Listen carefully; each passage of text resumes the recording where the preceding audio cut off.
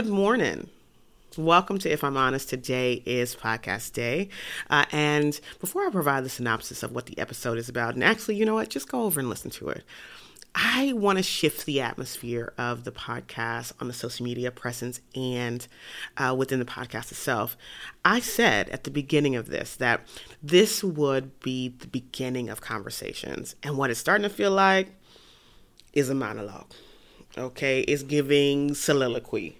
It's giving Keisha's talking her head off. And here's the thing. I don't actually enjoy hearing myself speak, contrary to popular belief, but I do have a lot to say. But in order for this to be a conversation where growth can actually happen, you got to talk back to me because people cannot be trusted. Let me lay some ground rules. So the first housekeeping rule that we need to make sure has happened is I don't care where you comment. I don't care if you agree or if you disagree. I don't care if you ask questions. I want you to do it all, right? But I want you to keep it cute. And my primary goal and priority is to keep the space safe for me. So if you can't keep it cute, take it somewhere else, right? And that also includes people who look like me. But I want it to be a safe, educational, engaging space for everyone, right? So no bashing anybody and harassing people in the comments or in their DMs. Take it somewhere else. All right. And so the second thing I want to address is that often in these kinds of conversations and spaces, white people are told to sit down and be quiet and to say nothing. Right. And I think that is a great rule of thumb. I think you should keep following that and keep doing that. I just don't want that to happen in this space. Right. I want you to talk back to me. And so I've addressed it. And I don't want no more private text messages talking to me how great I am, because I know I'm great. Right. And I got a great team that's cheering me on. What I want to do is clear up some confusion. What I want to do is answer some questions. What I want to do is create conversations and add more voices to the conversation. And I can't do that without you. So I hope that we shift, right? All right. Now, the episode I recorded back closer to when the Keith Wann debacle happened. So I don't actually remember what it's about. And I didn't want to hear myself speak again on this issue. So you're just going to have to go and listen to it. I hope to see you there. Welcome to If I'm Honest, a podcast where we address and discuss issues in the sign language interpreting profession using an anti-racist lens. Here, we intentionally take up space and we say the thing. We name the thing that previously hasn't been named in efforts to change, challenge, and dismantle problematic narratives in our field. And we do this because an anti-racist interpreter is just a better interpreter, period. I'm your host, Keisha Osborne, and I've been having these conversations for over a decade on an individual level. I think it's high time that we expand the conversation to include you. Let's talk about it. Today, I'd like us to revisit the Keith Wann conversation. I think we've talked about it. I think a lot of people have seen the conversation surrounding it. But I think it would be a missed opportunity for us not to look at this in a more nuanced way. For those of you who have not seen the Keith Wann debacle, Keith Wann is a white interpreter who was asked to sub in for Lion King's to Broadway, right? Which is a largely BIPOC cast and historically is represented in South Africa. It is and was a cartoon. However, when they moved to Broadway, they changed the makeup of the cast to represent culture, right? And so Keith was asked to sub into the Lion King's Broadway for a BIPOC interpreter who was not able to do it and did. After so many shows, when that interpreter could not return, the staff asked him to not return because he misrepresented the culture. And what Keith did was, instead of reading the room and seeing that he was not a cultural fit and understanding that that disqualified him from being able to do the work well, and claimed reverse racism. And why I want to revisit this conversation is because his thing was very egregious. It was this huge stink. I think lots of white people who are doing anti-racist work are able to look at this Keith Wann debacle and say, oh no, I'm not going to do that. Oh, that was horrible, right? Because not only did he claim reverse racism, right? He also made no apologies. He says, I stand with Black and brown interpreters. I stand with Black and brown deaf people. I always have, I always will. And then he did the equivalent of my neighbor's Black, by saying, I'm married to a strong Latino woman who's a trilingual interpreter. In other words, I'm not racist. My wife is Hispanic, right? Right. And I think there are so many white people who are doing anti-racist work who can look at that situation and say, that's some bullshit. I'm absolutely not going to do that. Right. But if we don't scale this down to a reasonable size that many white interpreters might act on and activate, then it's a missed opportunity. And so that's where I want the conversation to go today, instead of just like looking at Keith as this kind of billboard, don't be like him, right? I think about my interpreting experience. Earlier this year, I did a job where I was tired, right? I had driven across the country at that time. And when I get to the job, I hadn't read the prep. I didn't see who the speaker was. I didn't know what the keynote was about. I had no idea. But I get there, my team is white. And the speaker is talking about African-American language. She's talking about how language is used amongst middle-class African-Americans. And she's giving all these different examples of what that looks like, what that sounds like. And because I was tired, I told my team to go first. So my team gets up, and immediately, once the keynote starts, I could tell she shouldn't have been there. But at the time, I was in a place where I was afraid to hurt this interpreter's feelings. And so I left her up.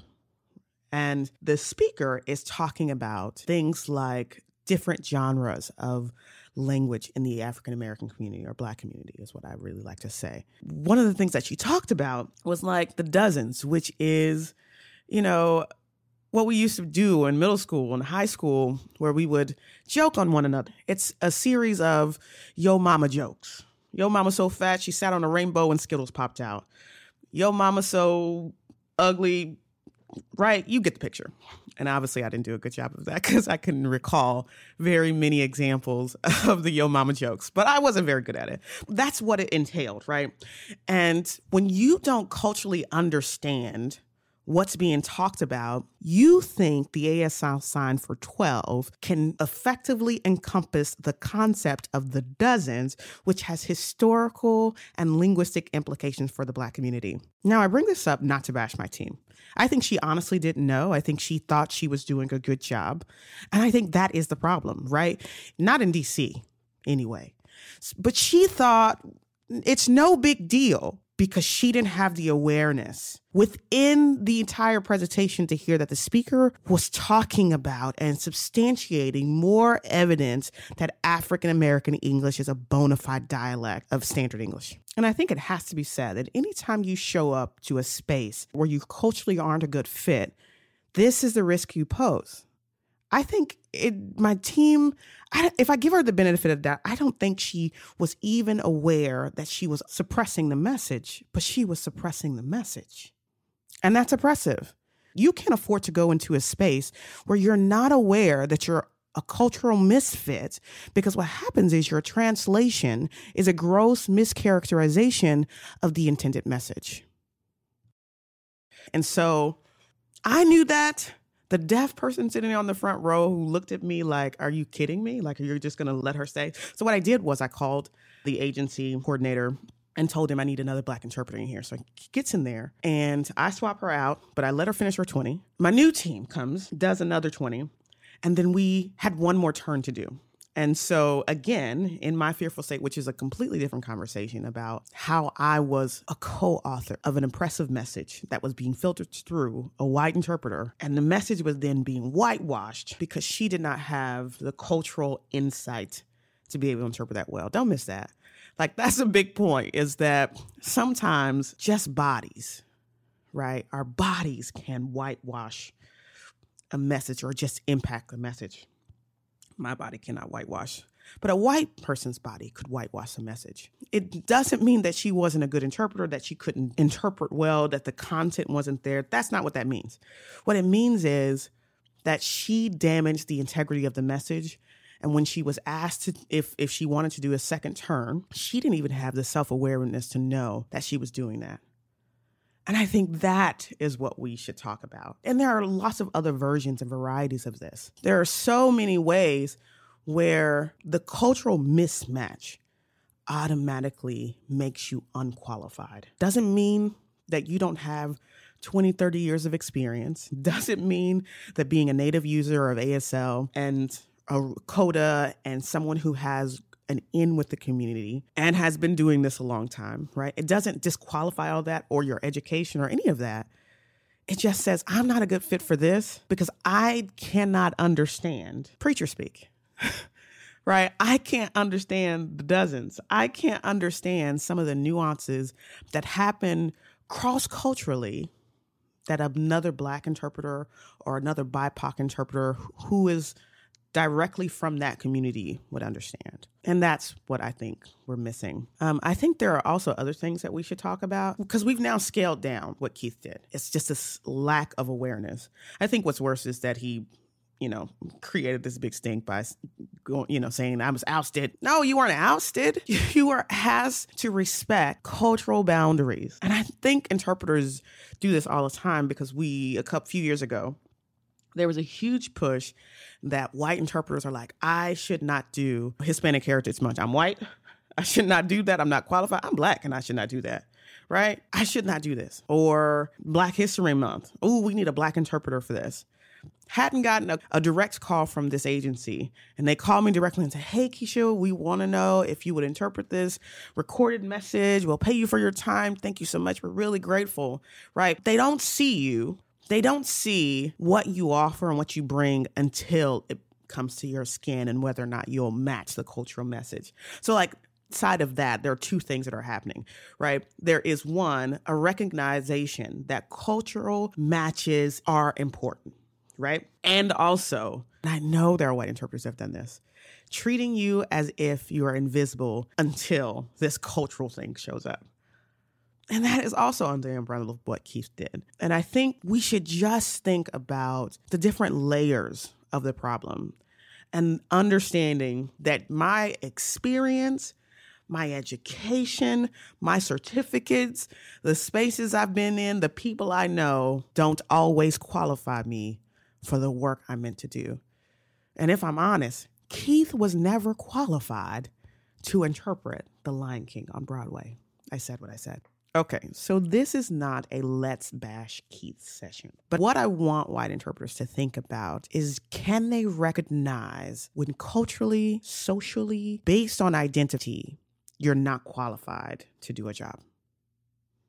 That is not a conversation that I had in my ITP, which I also think leads me to this comment, because I can hear the naysayers now say, if you're suggesting that your race and your identity can disqualify you from interpreting a message well and maintaining its integrity, then that has to be true for Black interpreters as well, which means a Black interpreter can be unqualified to interpret a specific message. And I would agree with you, right? I will say there are some situations where Keisha is not going to be qualified to interpret that message and maintain its integrity. But I also would challenge you to think about, what do our current ITPs and educational systems look like? So if we just use Keisha, for example, my background is I went to Eastern Kentucky to get my bachelor's. I went to Gallaudet University to get my master's. So here's a question. Within my 6 years of education, my 4 years of undergrad, my 2 years of grad school, how many of my professors were Black? I'll take it further. In my 6 years, how many Black deaf people were used as language samples? How many Black interpreters were used as examples? Let me just go ahead and skip to the end and say none. Absolutely none. And that is really important. It's very American, because in this country, we often hear the narrative, speak English. This is America. And within our field, we carry on that same narrative. Sign white, right? And so we do. Okay, so the final point I'd like to make about Keith is he had this real sense of entitlement. He felt entitled to be there. He felt like, I belong here and therefore I should fight to be here. And this is something that we see within our field regularly. 4 or 5 years ago, I did a job in a QTPOC space. And for those of you who don't know, QTPOC stands for Queer Trans People of Color. It was in this huge ballroom where maybe 400 or 500 attendees were present, and it was spread out, right? It was a flat layered ballroom. And so the way that the coordinator staffed the room was they just sent a gang of interpreters. There were about 30 interpreters in this room, were spread all across the room.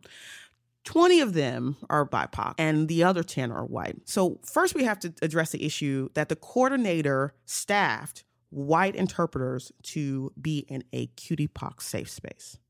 All right, so that's number one. Number two, those interpreters said, I'm an interpreter.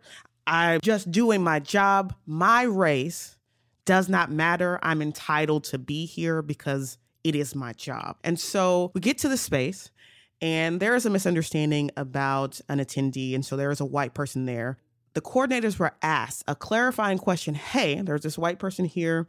We don't want to isolate them, but we do want to make sure that we're respecting the space. Would you like us to ask her to leave? And the coordinator said, yes, we absolutely want this person to not be here, right? And they said, in fact, anybody who's white, get the fuck out, verbatim. This is what they said. And so now we're having to interpret this very straightforward and direct, get the fuck out. And they had to clarify for the interpreters because the interpreters didn't want to move, right? They had to add that caveat to their statement because the interpreters felt entitled. And when I tell you they were mad. I mean, they were big mad. They were cussing, angry that they were kicked out of a QTPOC safe space because their job qualified them to be there without recognizing the harm that they were causing by just being there and that they weren't safe. And even more proving the point by throwing a fit in this professional setting. And I think that is what is also missed, is that the sense of entitlement disregards the safety of other people's and damages the integrity of our message, which is part of the CBC, which is why I keep saying it. Before I move on, I wanted to address this whole sense of entitlement, which is wrapped up in this notion of servitude. I am an ally. I serve deaf people. I help advocate for their needs and rights. I provide access. I belong here, right? There are good intentions here, but this kind of thinking will have you in a place where you do not belong and will cause harm. This is why Keith thought he was qualified to interpret The Lion King and he wasn't. This is also very akin to or falls under the same umbrella of Dr. Naomi Shinneman's complaint that she made several years ago when she went to see Michelle Obama speak, who was also being interviewed by a Black woman. But both of the interpreters were white. This is the problem with the whole notion of entitlement, as well as not knowing when you're a cultural misfit for an interpreting situation, is what happens is you kind of operate in this white saviorism as if you're the only qualified interpreter, as if catch and throw is a reasonable interpretation when there are qualified Black interpreters able to do the job much better. So if I'm honest, there are these things that I think white interpreters should consider that Keith set examples for. He really set the bar high. Let's bring it down to size, right? To something more relatable, to something that people would do on a regular basis and overlook and therefore cause more harm. All right, that was a lot. I think that's enough for today. Join me next time as we tackle the conversation around blending, asking BIPOC interpreters to blend into majority culture and how that breeds a sense of loss of identity in creating sameness and how damaging that is. Thanks again for joining. Until next time. This has been If I'm Honest. I'm your host, Keisha Osborne, and this is a place where we have hard conversations. Until next time.